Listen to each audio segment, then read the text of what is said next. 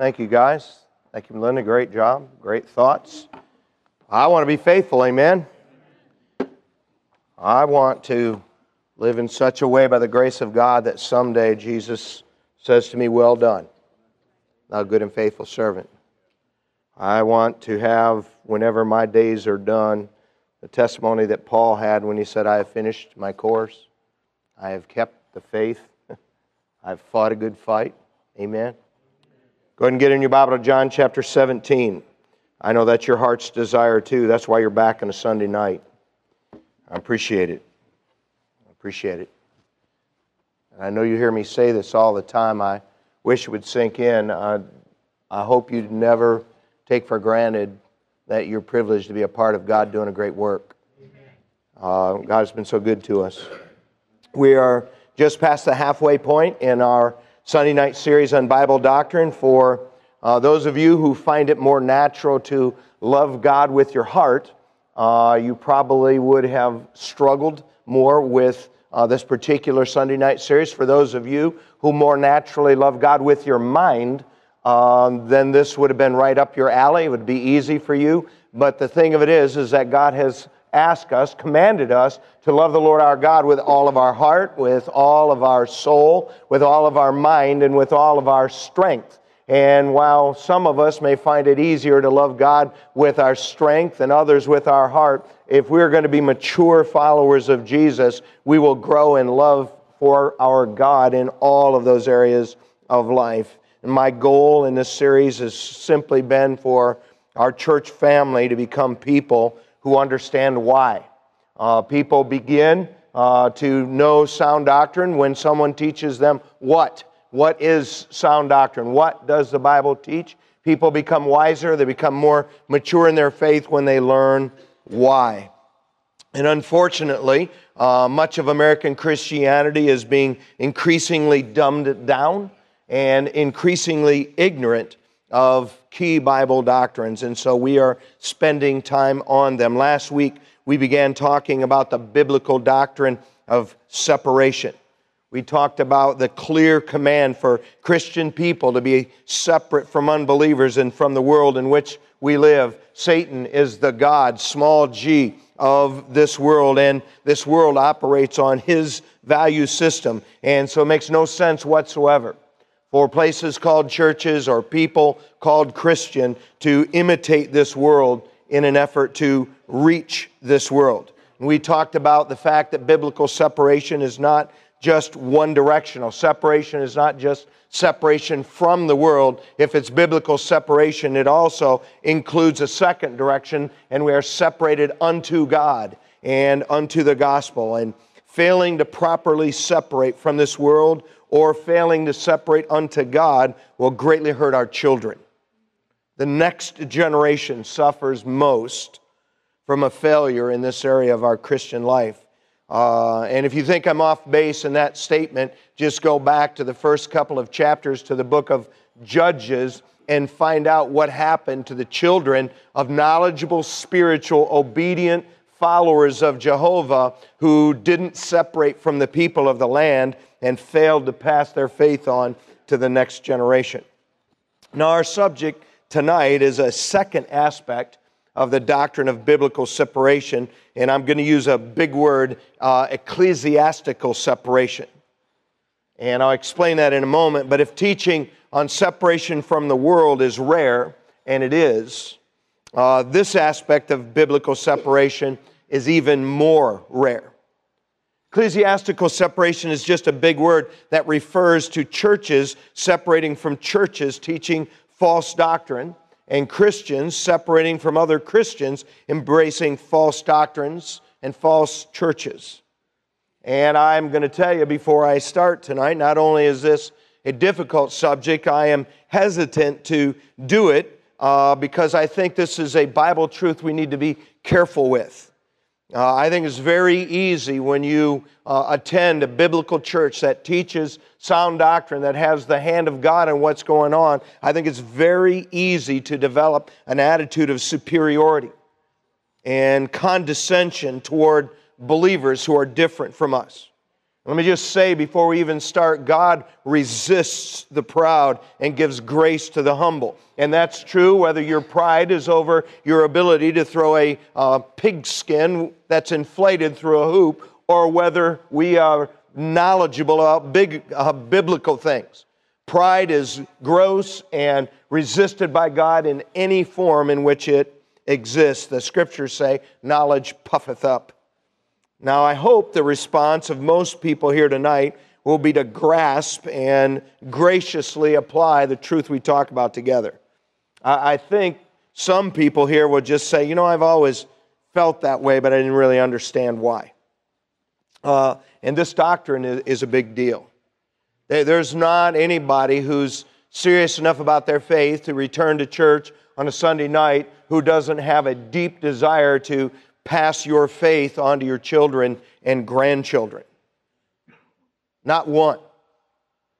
And if you and I fail in this doctrine, like the doctrine of separation from the world, this doctrine greatly hurts the next generation. I want to begin by asking a couple of questions. Is attempting to unify all those who claim to be Christian in our day God's plan for His people?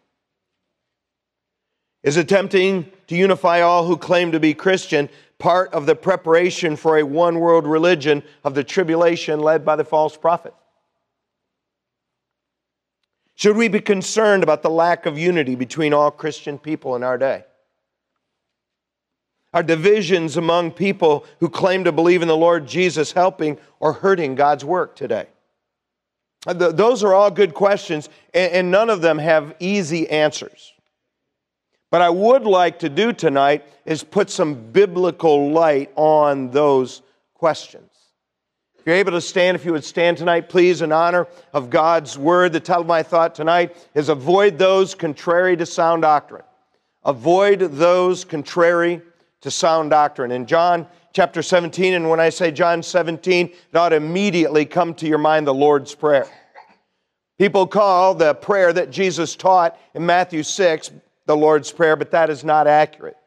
Matthew chapter 6, Our Father which art in heaven, hallowed be thy name, and so on and so forth. That is the Lord teaching on prayer. It is not the Lord praying. John 17 is the Lord praying. It is truly the Lord's Prayer. So prayer on His last night before His Passion and Calvary, a prayer that was just witnessed and heard by the 11 true apostles. And in this Lord's Prayer, I want to pick a section out of it in John chapter 17 and verse 19. John 17, 19. Jesus here prays and says, "For their sakes I sanctify myself, that they also might be sanctified through the truth. Neither pray I for these alone, but for them also which shall believe on me through their word, that they all may be one. As thou, Father, art in me, and I in thee, that they also may be one in us, that the world may believe that thou hast sent me. And the glory which thou gavest me I've given them, that they may be one, even as we are one." Thank you. You might be seated. Now, I don't know what you think when you read this section of the Lord's Prayer, but it is a very encouraging thought to me in verse 20 to read that Jesus did not just pray for the apostles, for these alone. He said, but for also for them which shall believe on me through their word. By the way, that means Jesus is praying, He prayed for you and for me. In one way or another, in a roundabout way, you and I all believe in the Lord Jesus Christ, if you're here and believe in the Lord Jesus Christ, through the word of the apostles. And so you and I are a part of Christ's prayer. This particular section of the Scripture is also at the root of the movement and effort to unify everyone who calls himself Christian. By the way, doing that is not new. That is something that has been attempted and been on the mind of people literally for centuries. Their line of thinking is that since Jesus prayed that believers would be one, that we should be doing everything we can today to unite all believers in some way to be the answer to His prayer.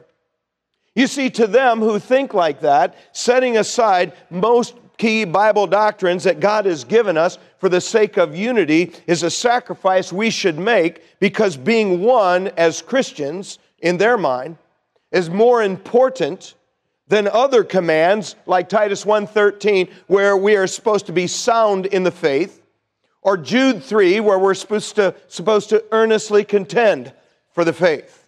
Now, this unity makes a lot of sense to quite a lot of people, because it doesn't take a rocket scientist to look around us and recognize that a lot of the divisions among people called Christian are divisions over issues that are not in the Bible at all.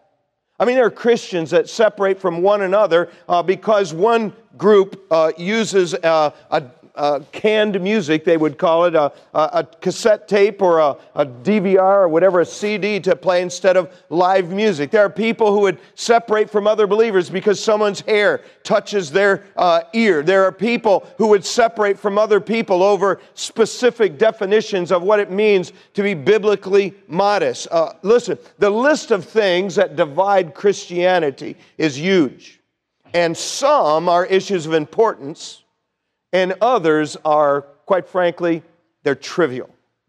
Now, since the object of Christ's prayer was not just the apostles, but Christians living, not just the apostles and Christians living then, it is also obvious that it is impossible for all believers over the last 2,000 years to be physically united and together in this life. And so Jesus is obviously praying for something in the future. Let's read verses 20 and 21 again together. Neither pray I for these alone, but for them also which shall believe on me through their word, that they, who's the they? Them that believe on Christ through the word of the apostles, that they all may be one, as thou, Father, art in me, and I in thee, that they also may be one in us, that the world may believe that thou hast sent me. It is physically impossible for all believers for the last 2,000 years who have believed in the Lord Jesus Christ through the words of the apostles to be physically together. And so what Christ is praying for here is not something for today, it is for something in the future. You see, in a future day, there will be unity of the faith.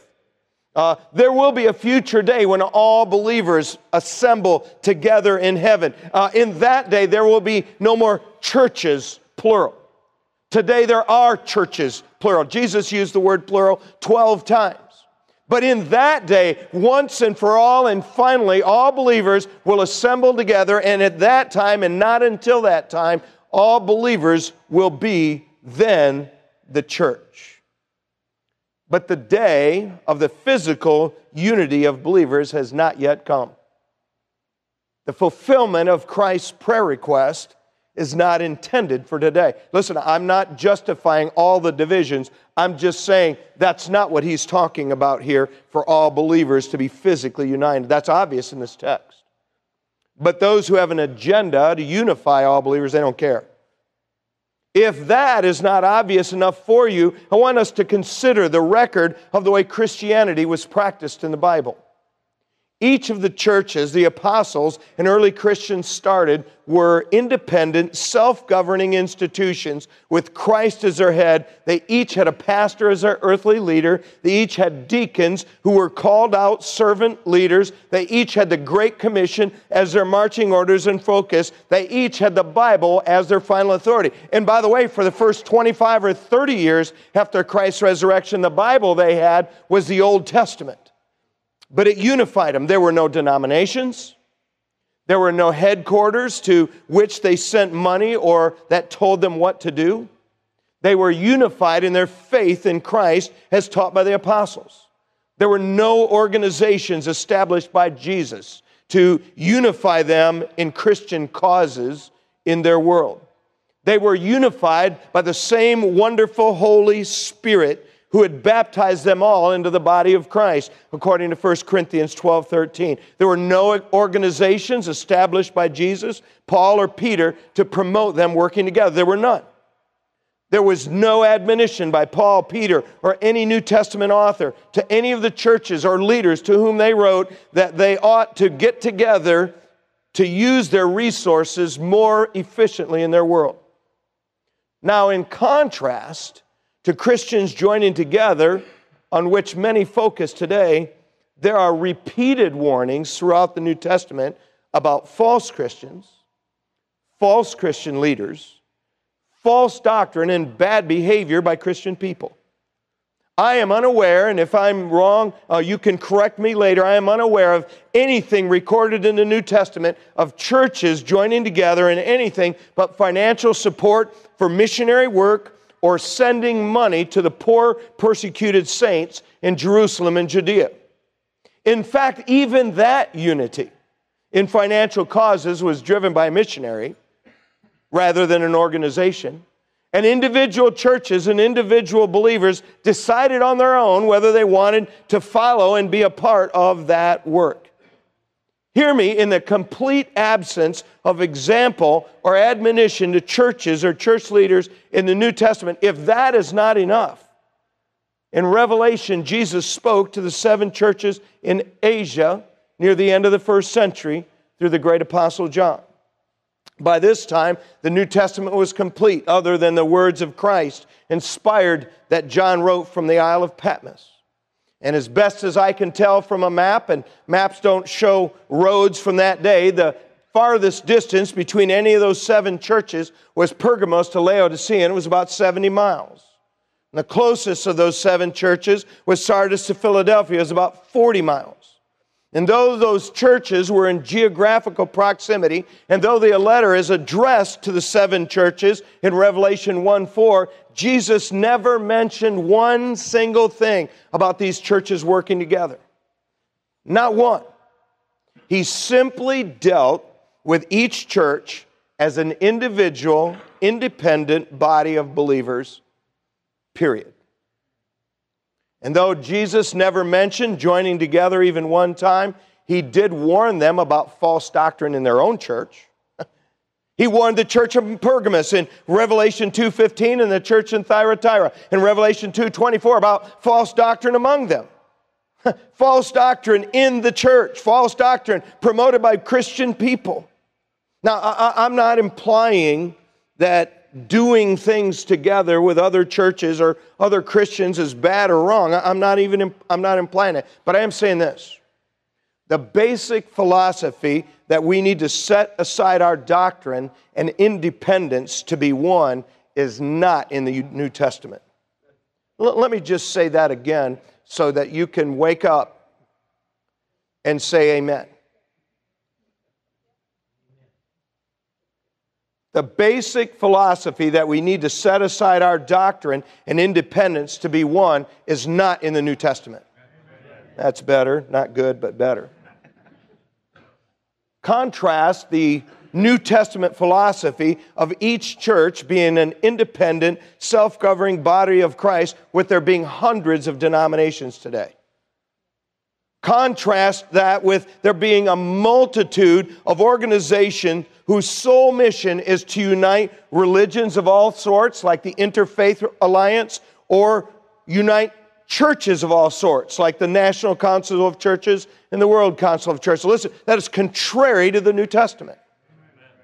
Contrast the New Testament philosophy of each church being an independent, autonomous, self-governing body of Christ with there being an endless list of organizations and ministries whose sole purpose is to combine the resources of Christian people for various causes. Listen, I get it. It would be nice to have everybody together on something to combine our resources. I'm just saying, that's not in the New Testament. I'm not condemning all these causes. I'm simply contrasting what's going on in Christianity with what we're told in the New Testament. Can I tell you what's going to happen if Christ tarries and local churches continue to become more watered down and weaker and weaker and weaker? All these other organizations who are drawing all their people resources and financial resources from local churches, they are going to shut down. Because that's where they get their money. And there's people of all sorts who don't serve in their local church, who that's all they do. There's something wrong with that. Again, I'm not condemning these causes. I'm just contrasting what's going on today with what is in the New Testament. Listen, are we Bible-believing Christians or not? Do the Scriptures contain all that we need? Are they sufficient for us to obey and follow the Lord Jesus?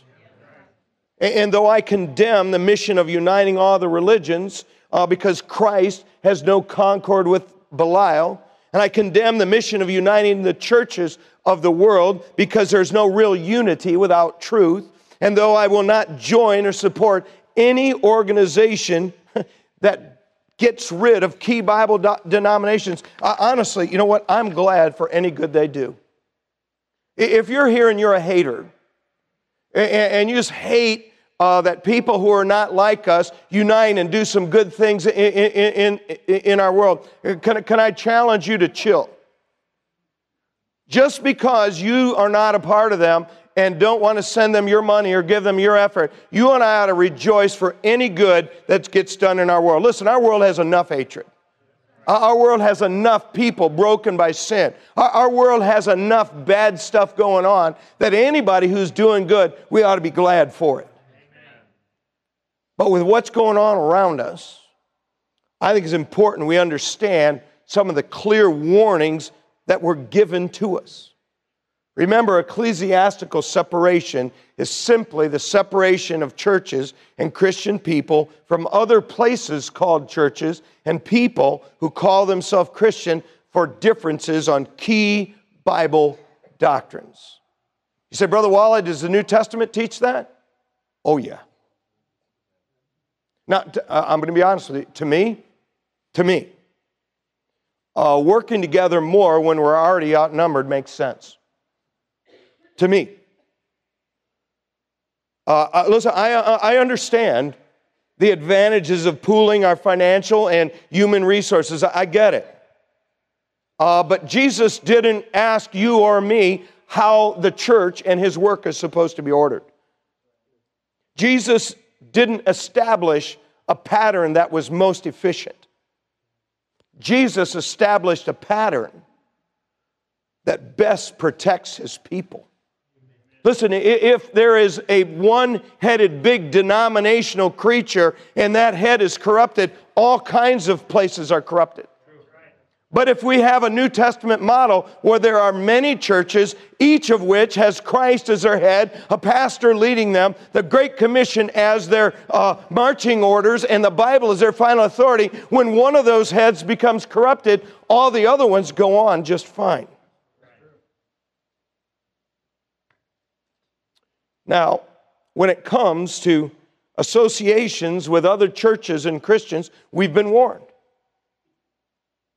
And though some of this isn't the way you and I would establish our church, really, this is not our church, this is the Lord's church.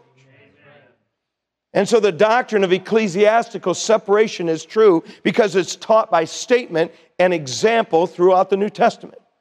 And so what I'd like to do with the remaining however much time I have left, I'd like to make some practical observations and applications of ecclesiastical separation. First, please go in your Bible to Matthew 7. Matthew 7. I know what I'm speaking about tonight, it literally is brand new to a lot of y'all, and that's okay.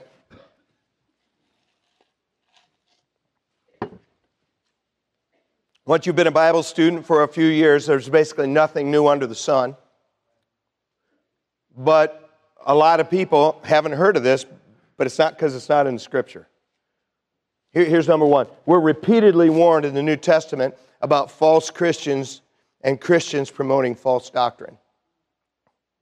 To be honest with you, there are many more warnings in the New Testament about our associations with Christians than the world. Last week we covered some of them solemn warnings. Say, well, that doesn't make sense. Well, yeah, it does if you stop and think about it, because as a Christian, we understand the world is not our friend. And so we're not naturally inclined to really listen to much of what they have to say anyway, but when it comes to Christian people, we take our guard down. Now, I've found some kind of warning to believers about other Christians or bad Christian doctrine by every one of the 8 human authors in the New Testament. there is some kind of a warning in 22 of the 27 New Testament books. Now, I haven't found one in Luke or the Gospel of John or 1 Thessalonians, Philemon, or 1 Peter. I'm not aware of any of them in those 5, but every one of the other 22 books has at least one. It's a pretty significant series of warning. Let's begin with a warning from Jesus in Matthew 7, verse 15. Beware of false prophets, which come to you in sheep's clothing. So how do false prophets appear? Sheep. But inwardly they are ravening wolves. Ye shall know them by their fruits. Do men gather grapes of thorns or figs of thistles? Even so every good tree bringeth forth good fruit, but a corrupt tree bringeth forth evil fruit. A good tree cannot bring forth evil fruit, neither can a corrupt tree bring forth good fruit. Every tree that bringeth not forth good fruit is hewn down and cast in the fire. Wherefore by their fruits ye shall know them. Not every one that saith unto me, Lord, Lord, shall enter into the kingdom of heaven. He that doeth the will of my Father which is in heaven.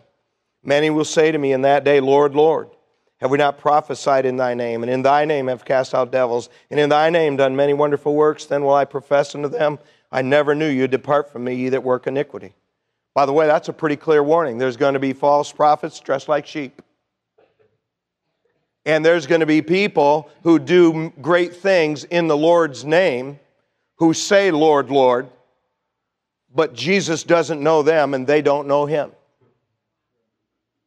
I didn't write this. I'm just quoting Jesus. Go in your Bible to Acts chapter 20.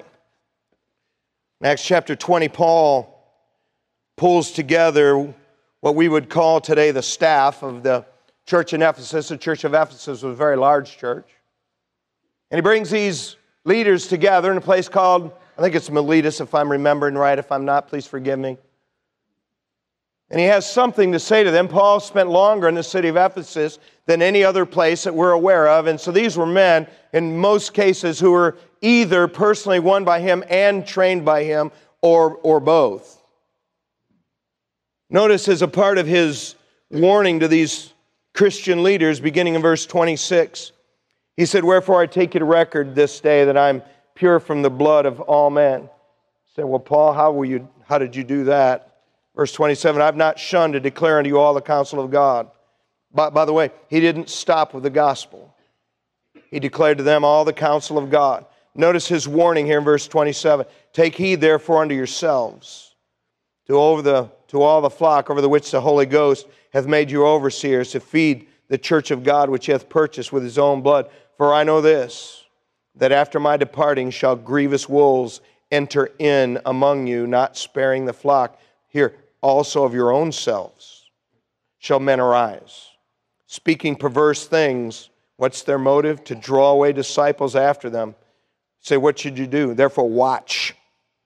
Be wary, watch, beware. And remember that by the space of 3 years, I cease not to warn everyone night and day with tears. Listen, among these church leaders, Paul says, hey, listen, some of you are going to take away disciples from the truth. Say, what is that? That's a warning. You and I need to know sound doctrine. We need to beware.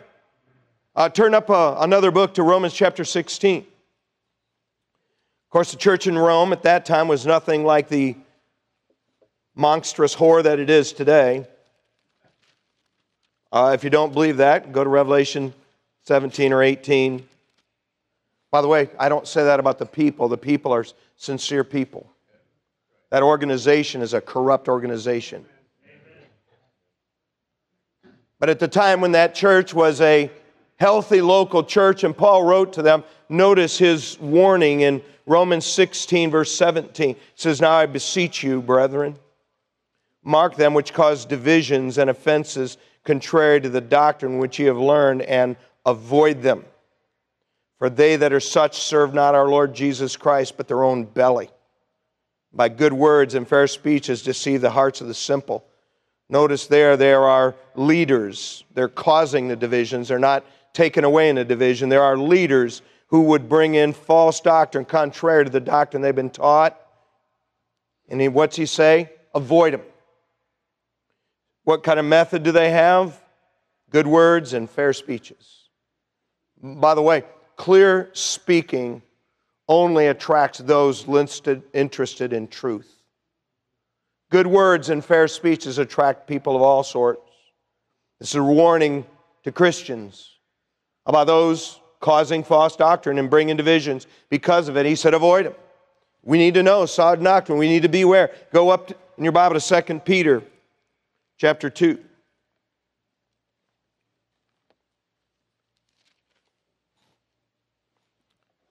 I know it's quiet in here tonight. I like a church that says amen some. And I don't know when you're quiet if that means it's an oh my moment or if that means I've just lost you and you're right now going back to the Bengals game in your mind. Don't tell me if Duke lost because I recorded it. I don't know yet.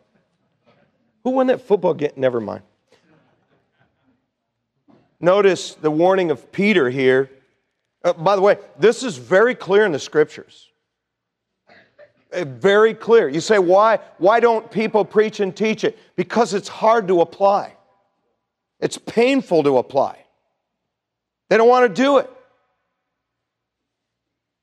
2 Peter chapter 2, notice what Peter says in verse 1. It says, but there were false prophets also among the people, that's among Israel, even as there shall be false teachers among you, who privily shall bring in damnable heresies.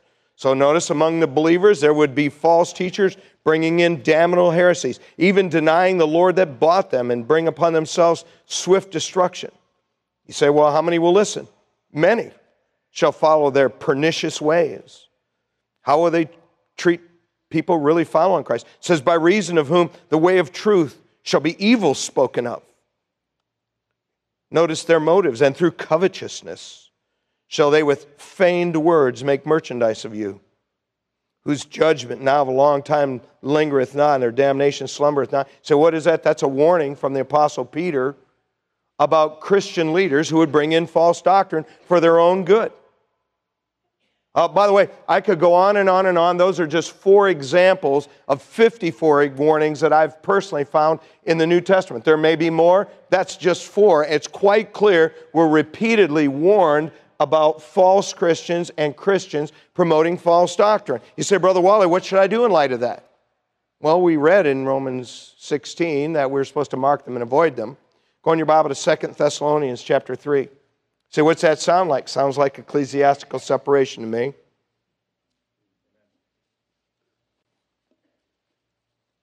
By the way, this doctrine isn't going to make you any friends.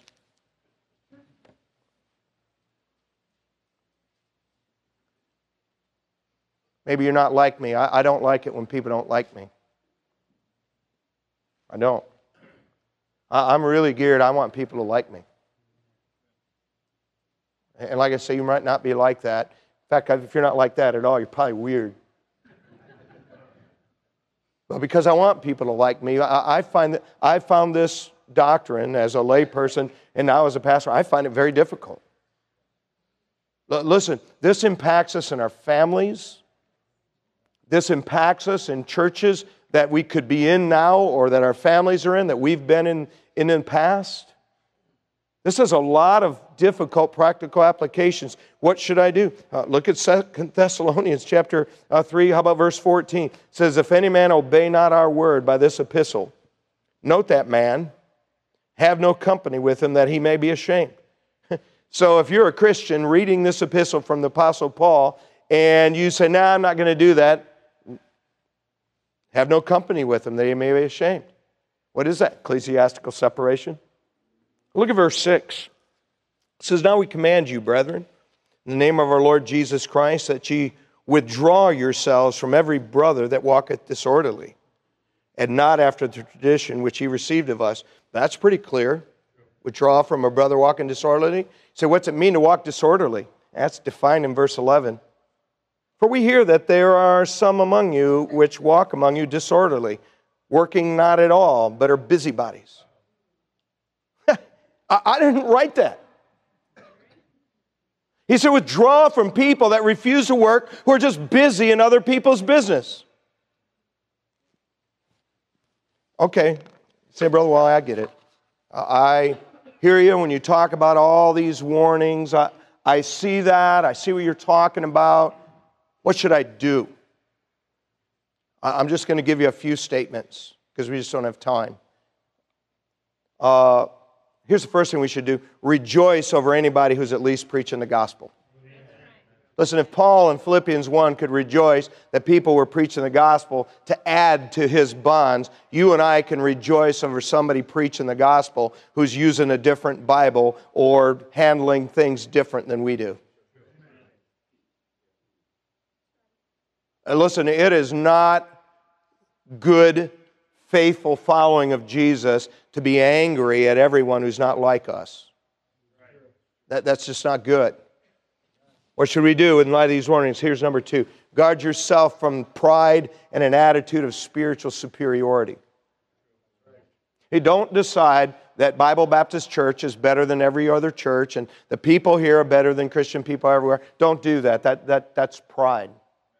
God resists the proud.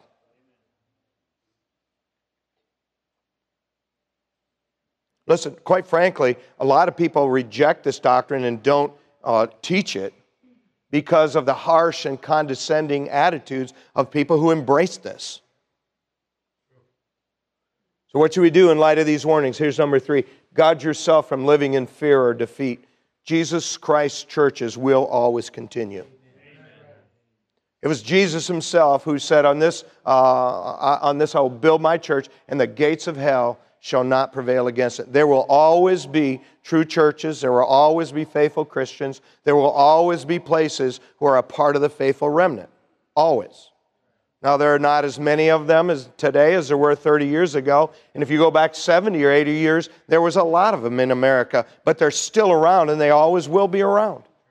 So don't just say, well, it's just such a woe is me. It's all going on out there. I'm just going to stay home and me and my family just going to worship in the house. Stop living in fear.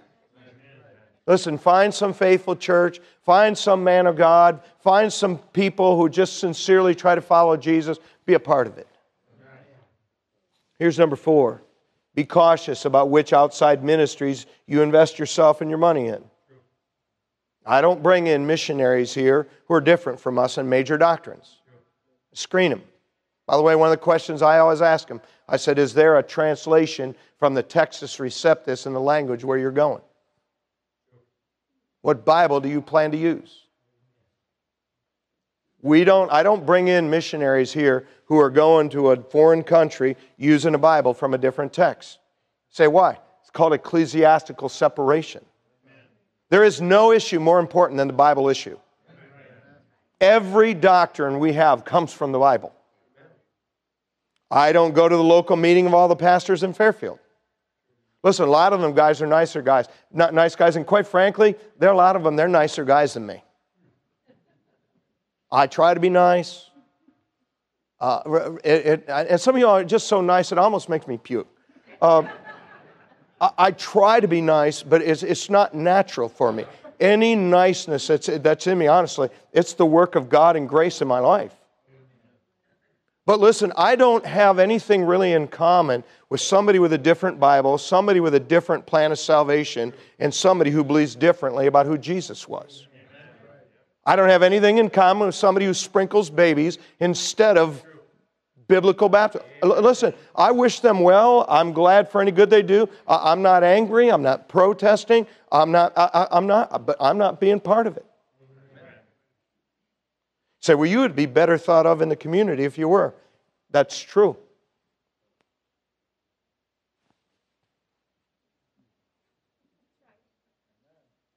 Hey, I have to provide leadership for Bible Baptist Church in my own home and family.